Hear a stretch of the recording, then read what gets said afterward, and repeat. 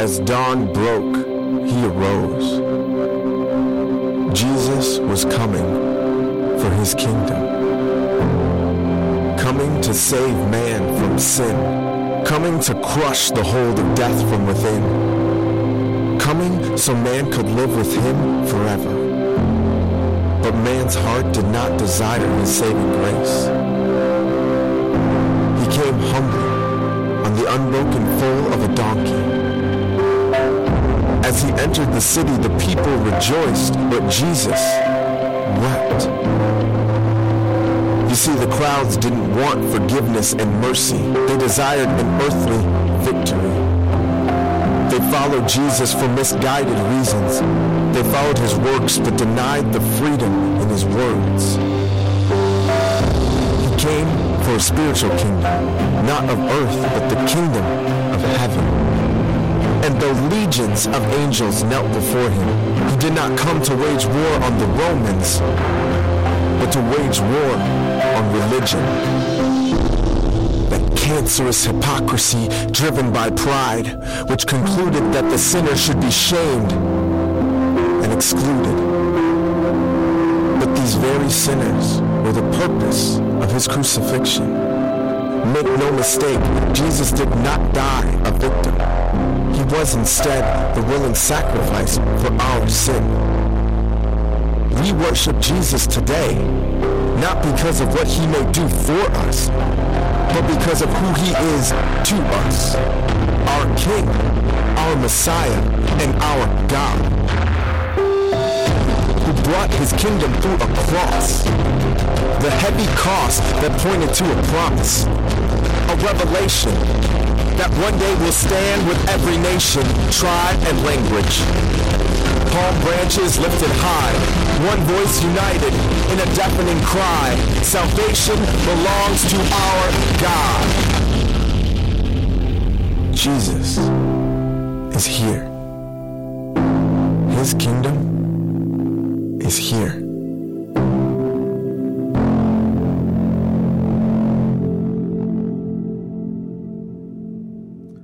On that Palm Sunday many years ago, Jesus was entering into Jerusalem. He was coming for his kingdom. During his ministry, he often spoke in parables, and many people misunderstood that he was indeed the promised one. He chose to not reveal all things to all people. For example, one time Jesus was at the wedding at Cana. And we know from that story that they ran out of wine. And his mother asked him to do something for her. And in John chapter 2, verse 4, he said, "Woman, what does this have to do with me? My hour or my time has not yet come." The time had not come for him to reveal publicly who he was. When he said, "My hour has come," it was not yet time to show that he was coming for his kingdom. On another occasion, his brothers were heading to the Jewish festival of tabernacles.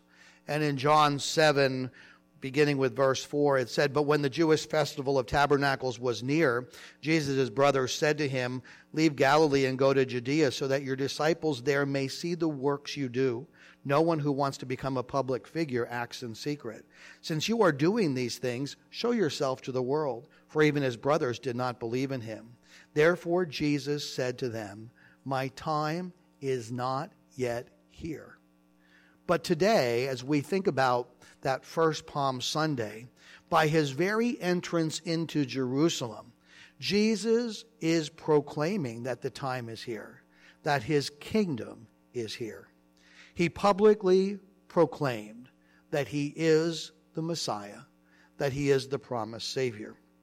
And our text for today is in John chapter 12. So if you brought a Bible, I would encourage you to turn there. And if not, I have everything for you here on the screen, and I'll ask you to follow along as I read.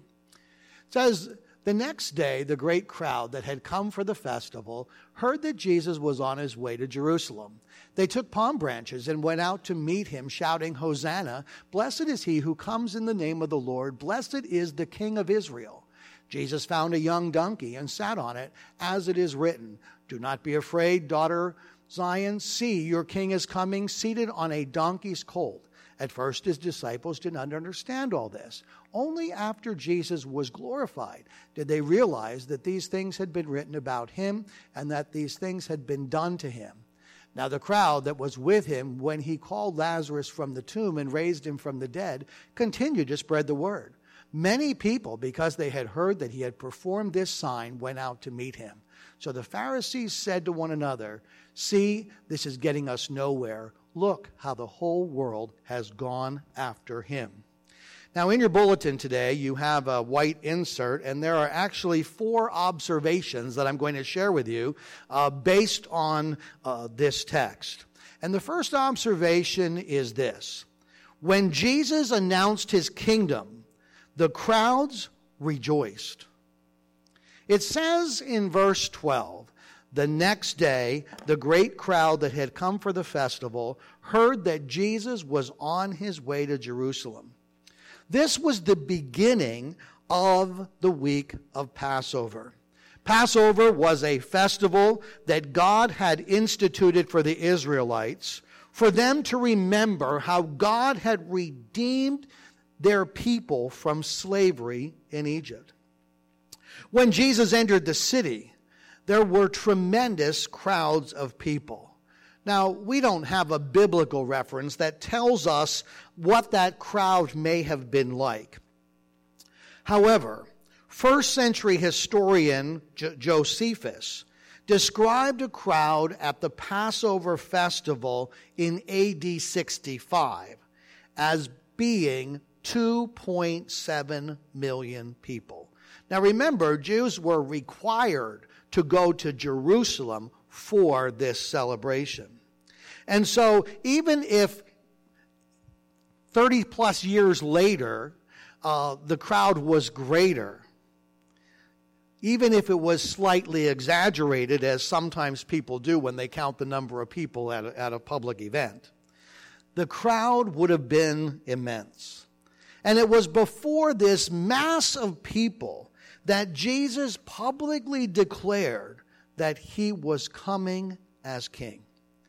As he entered Jerusalem, the people were shouting praises to welcome their king. In verse 13, it says they took palm branches and they went out to meet him, shouting, "Hosanna! Blessed is he who comes in the name of the Lord. Blessed is the King of Israel." This grand entrance was a customary practice in announcing a king. And they believed that he was coming as the King of Israel. Now in 2 Kings, when Jehu was anointed king over Israel, the people responded with similar praise. 2 Kings 9:13 says, "They hurried and took their cloaks and they spread them on the bare steps. They blew the trumpet and they shouted, 'Jehu is king.'" In Luke's gospel, we find some additional details that John did not share. And in Luke's gospel, chapter 19, 35b, it says that he went along and people also spread their cloaks on the road. They shouted, "Hosanna." And the word Hosanna means, "Save us, we pray." They shouted, "Blessed is he who comes in the name of the Lord."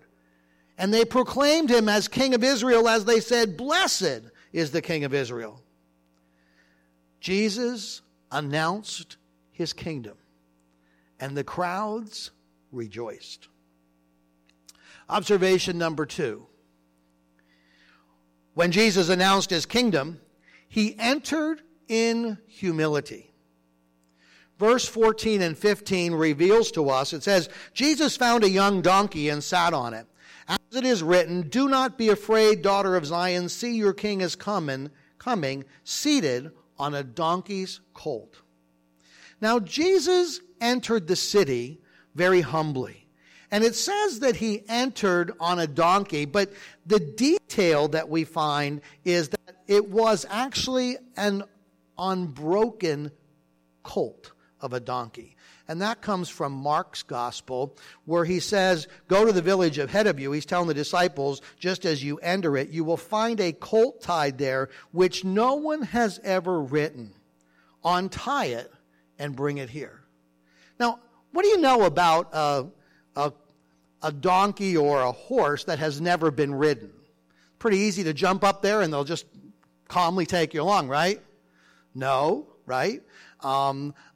I would think that the first time somebody jumps on the back of a donkey, they're going to probably get knocked off real quick. But Jesus rode on the back of an unbroken donkey, demonstrating his power over all things. And at the same time, because he was riding on this foal of a donkey, he symbolized his humility.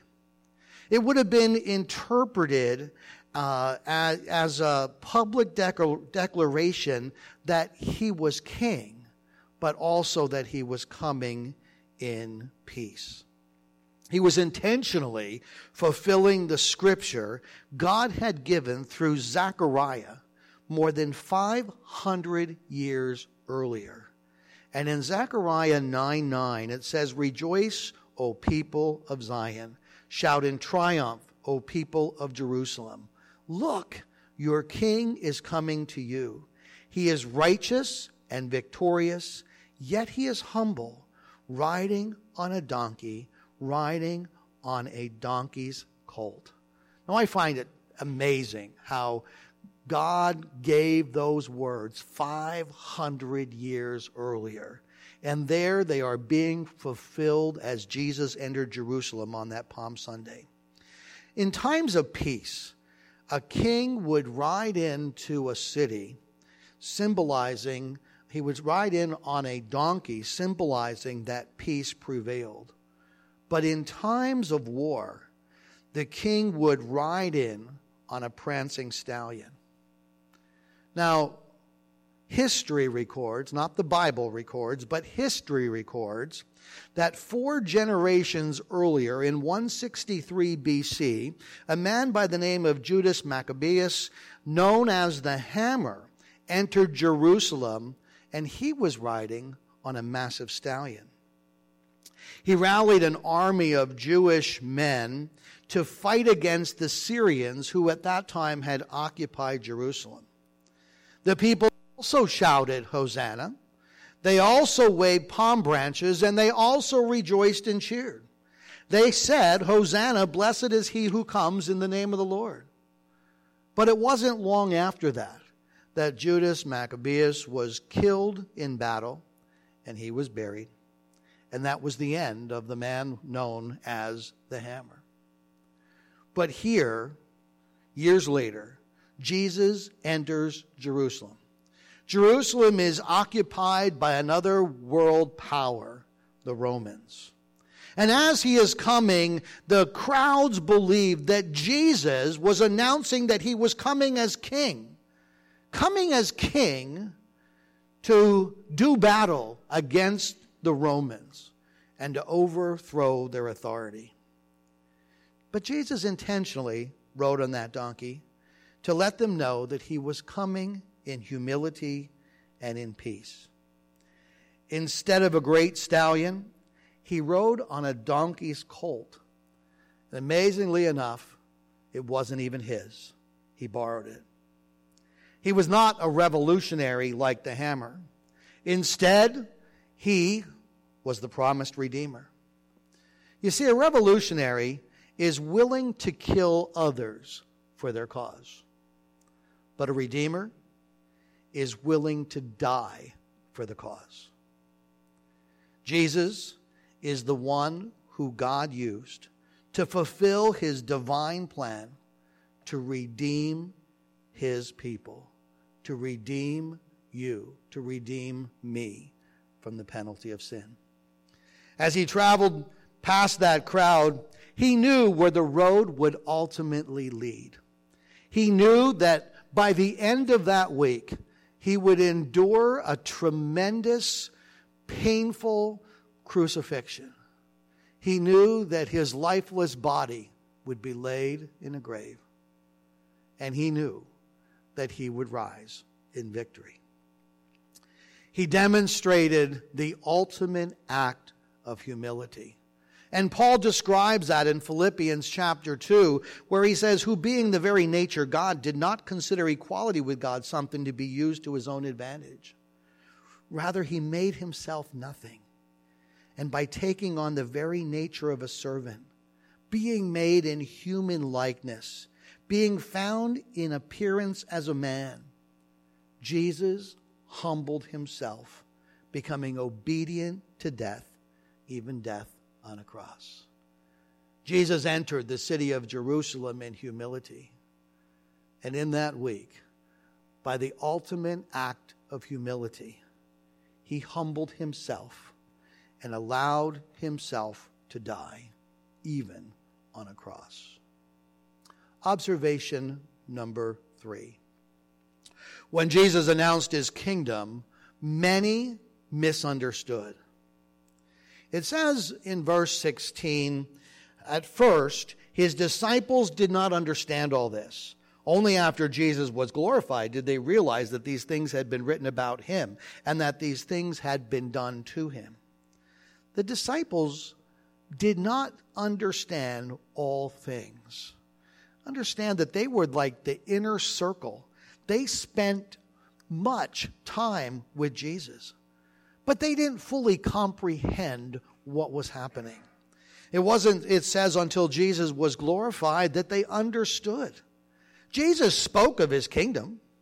He even identified himself to his disciples as the Son of God, as the Redeemer. But they also did not understand that he had come to redeem them from sin. The people along the street, they also misunderstood his purpose. In verse 17 and following, it says, the crowd that was with him when he called Lazarus from the tomb and raised him from the dead continued to spread the word. Many people, because they had heard that he had performed this sign, went out to meet him. Now they were aware of Jesus calling Lazarus out of the tomb. They had seen perhaps many other miracles. And maybe they were looking for him to perform another miracle. They believed that he had tremendous power. And certainly many of them perhaps believed that he was going to free them from the Roman authorities. They too had no idea that Jesus was coming as their king to free them from their greatest burden, their sin. The last thing they were looking for was saving grace. They didn't want his forgiveness and mercy. Instead, they were looking for an earthly victory. When Jesus announced his kingdom that first Palm Sunday, many people misunderstood what it was all about. And then in observation number 4, it says when Jesus announced his kingdom, he was opposed. You see in verse 19, it says, so the Pharisees said to one another, see, this is getting us nowhere. Look how the whole world has gone after him. You see, among those in the crowd, the Pharisees and other religious leaders were there.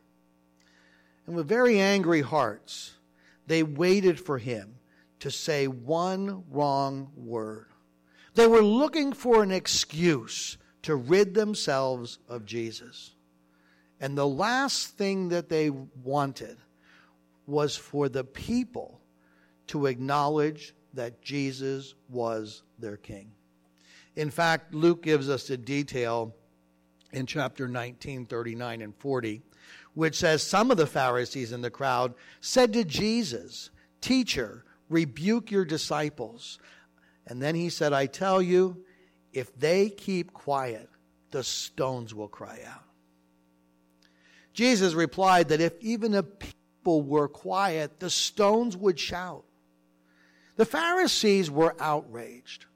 They did not understand how this man Jesus could possibly be the Messiah.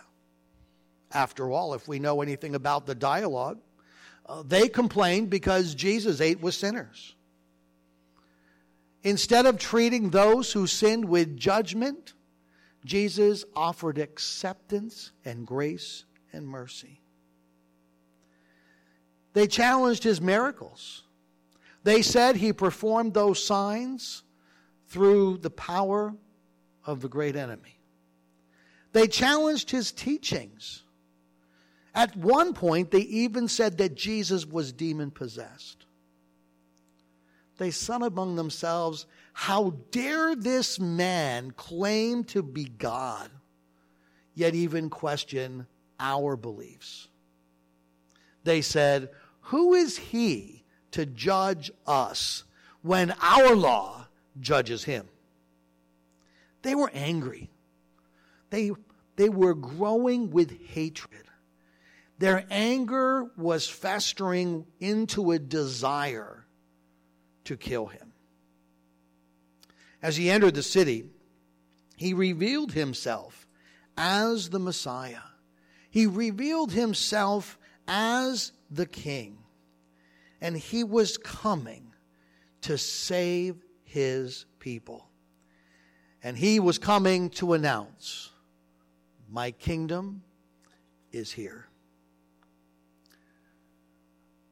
Jesus publicly proclaimed that he is the Messiah, that he is the King. He is the promised Savior. When he entered Jerusalem that first Palm Sunday and announced his kingdom, the massive crowds of people rejoiced. They shouted, "Hosanna! Save us, we pray." Jesus, instead of entering as a great victor, and we know he rose in victory, he entered in humility, riding on the foal of a donkey. When he announced his kingdom, many of those people in the crowd misunderstood. His disciples, they didn't understand everything. And the crowd, many of them were there just waiting for another miracle. They did not understand the kingdom that he was coming to establish. And as a result, when he announced his kingdom, he was opposed. The religious leaders, the Pharisees, they were angry. They were plotting a way to do away with him, to rid themselves of this man Jesus. So as we come to a conclusion here, the question we have to ask ourselves is, what does the announcement of Jesus' kingdom mean to you? When you think about Jesus entering Jerusalem that first Palm Sunday, now understanding that we have full knowledge of all the events that occurred after that first Palm Sunday, after that entrance. But what does it mean to you? He came to free his people. He came to free his people, to free you and to free me from the penalty of sin. And so the question is, have you been set free from the penalty of sin? Do you understand why he came in the first place? There's a lot of people that know these facts. There's a lot of people that have heard the story of Palm Sunday year after year after year. And unfortunately, they do not really know the person who rode in that first Palm Sunday, announcing himself as Savior. The Bible tells us very clearly that every one of us, no matter how good we try to be, we fall short of God's standard of holiness. We all sin. Every one of us. The Bible says all have sinned and fall short of the glory of God. The Bible tells us that there is a penalty for sin, a penalty that is due. And either we will trust the one who paid it for us, or unfortunately, we will pay the penalty ourselves. Sin must be atoned for. Jesus entered, establishing a kingdom not made with human hands. A kingdom that is in the hearts of those who have placed their faith in him. And so the question we must all ask ourselves is, have we placed our faith in him? When he was coming to announce his kingdom, are you part of that kingdom? How do you respond to Jesus today? If you know him as Savior, I trust that you respond with great gratitude, knowing that as the events of that week unfolded, he ultimately surrendered to the will of the Father. He allowed himself to pay a punishment for you and for me, a punishment he certainly did not deserve. His lifeless body was placed in a tomb, and we know that he rose in great victory. He rose as victor over sin and over death. But the question we must ask ourselves is, are we part of that kingdom? Let's pray. Father, we thank you for your word. We thank you for your truth. And Lord, I do pray that each one of us knows beyond a shadow of a doubt that our faith is anchored in Jesus. That we believe with all of our heart that when Jesus died on that cross, he bore our sin. He paid the penalty that we deserve to pay in our place. But just in case there is one who has never trusted Christ, if you believe that you have broken God's laws and commands, would you admit in the quietness of your heart before God that you have sinned? And would you also tell him that you are sorry for that? If you believe that when Jesus died on that cross, he paid the penalty for your sin, would you also confess that? You might say, Lord Jesus, I know that I have sinned. I know I've broken your laws and commands, and I am sorry for that. And I believe, Lord Jesus, that when you died on that cross, you died for me. You paid the penalty that I could never pay myself. And because of your mercy, because of your grace, I believe that because of my faith in you, I have received forgiveness and a promise of eternal life. I am now part of your kingdom. Father, we thank you for the truth. We thank you for your word. We thank you that we, in Jesus, can celebrate with rejoicing for all that he has done for us. And we pray in his name. Amen.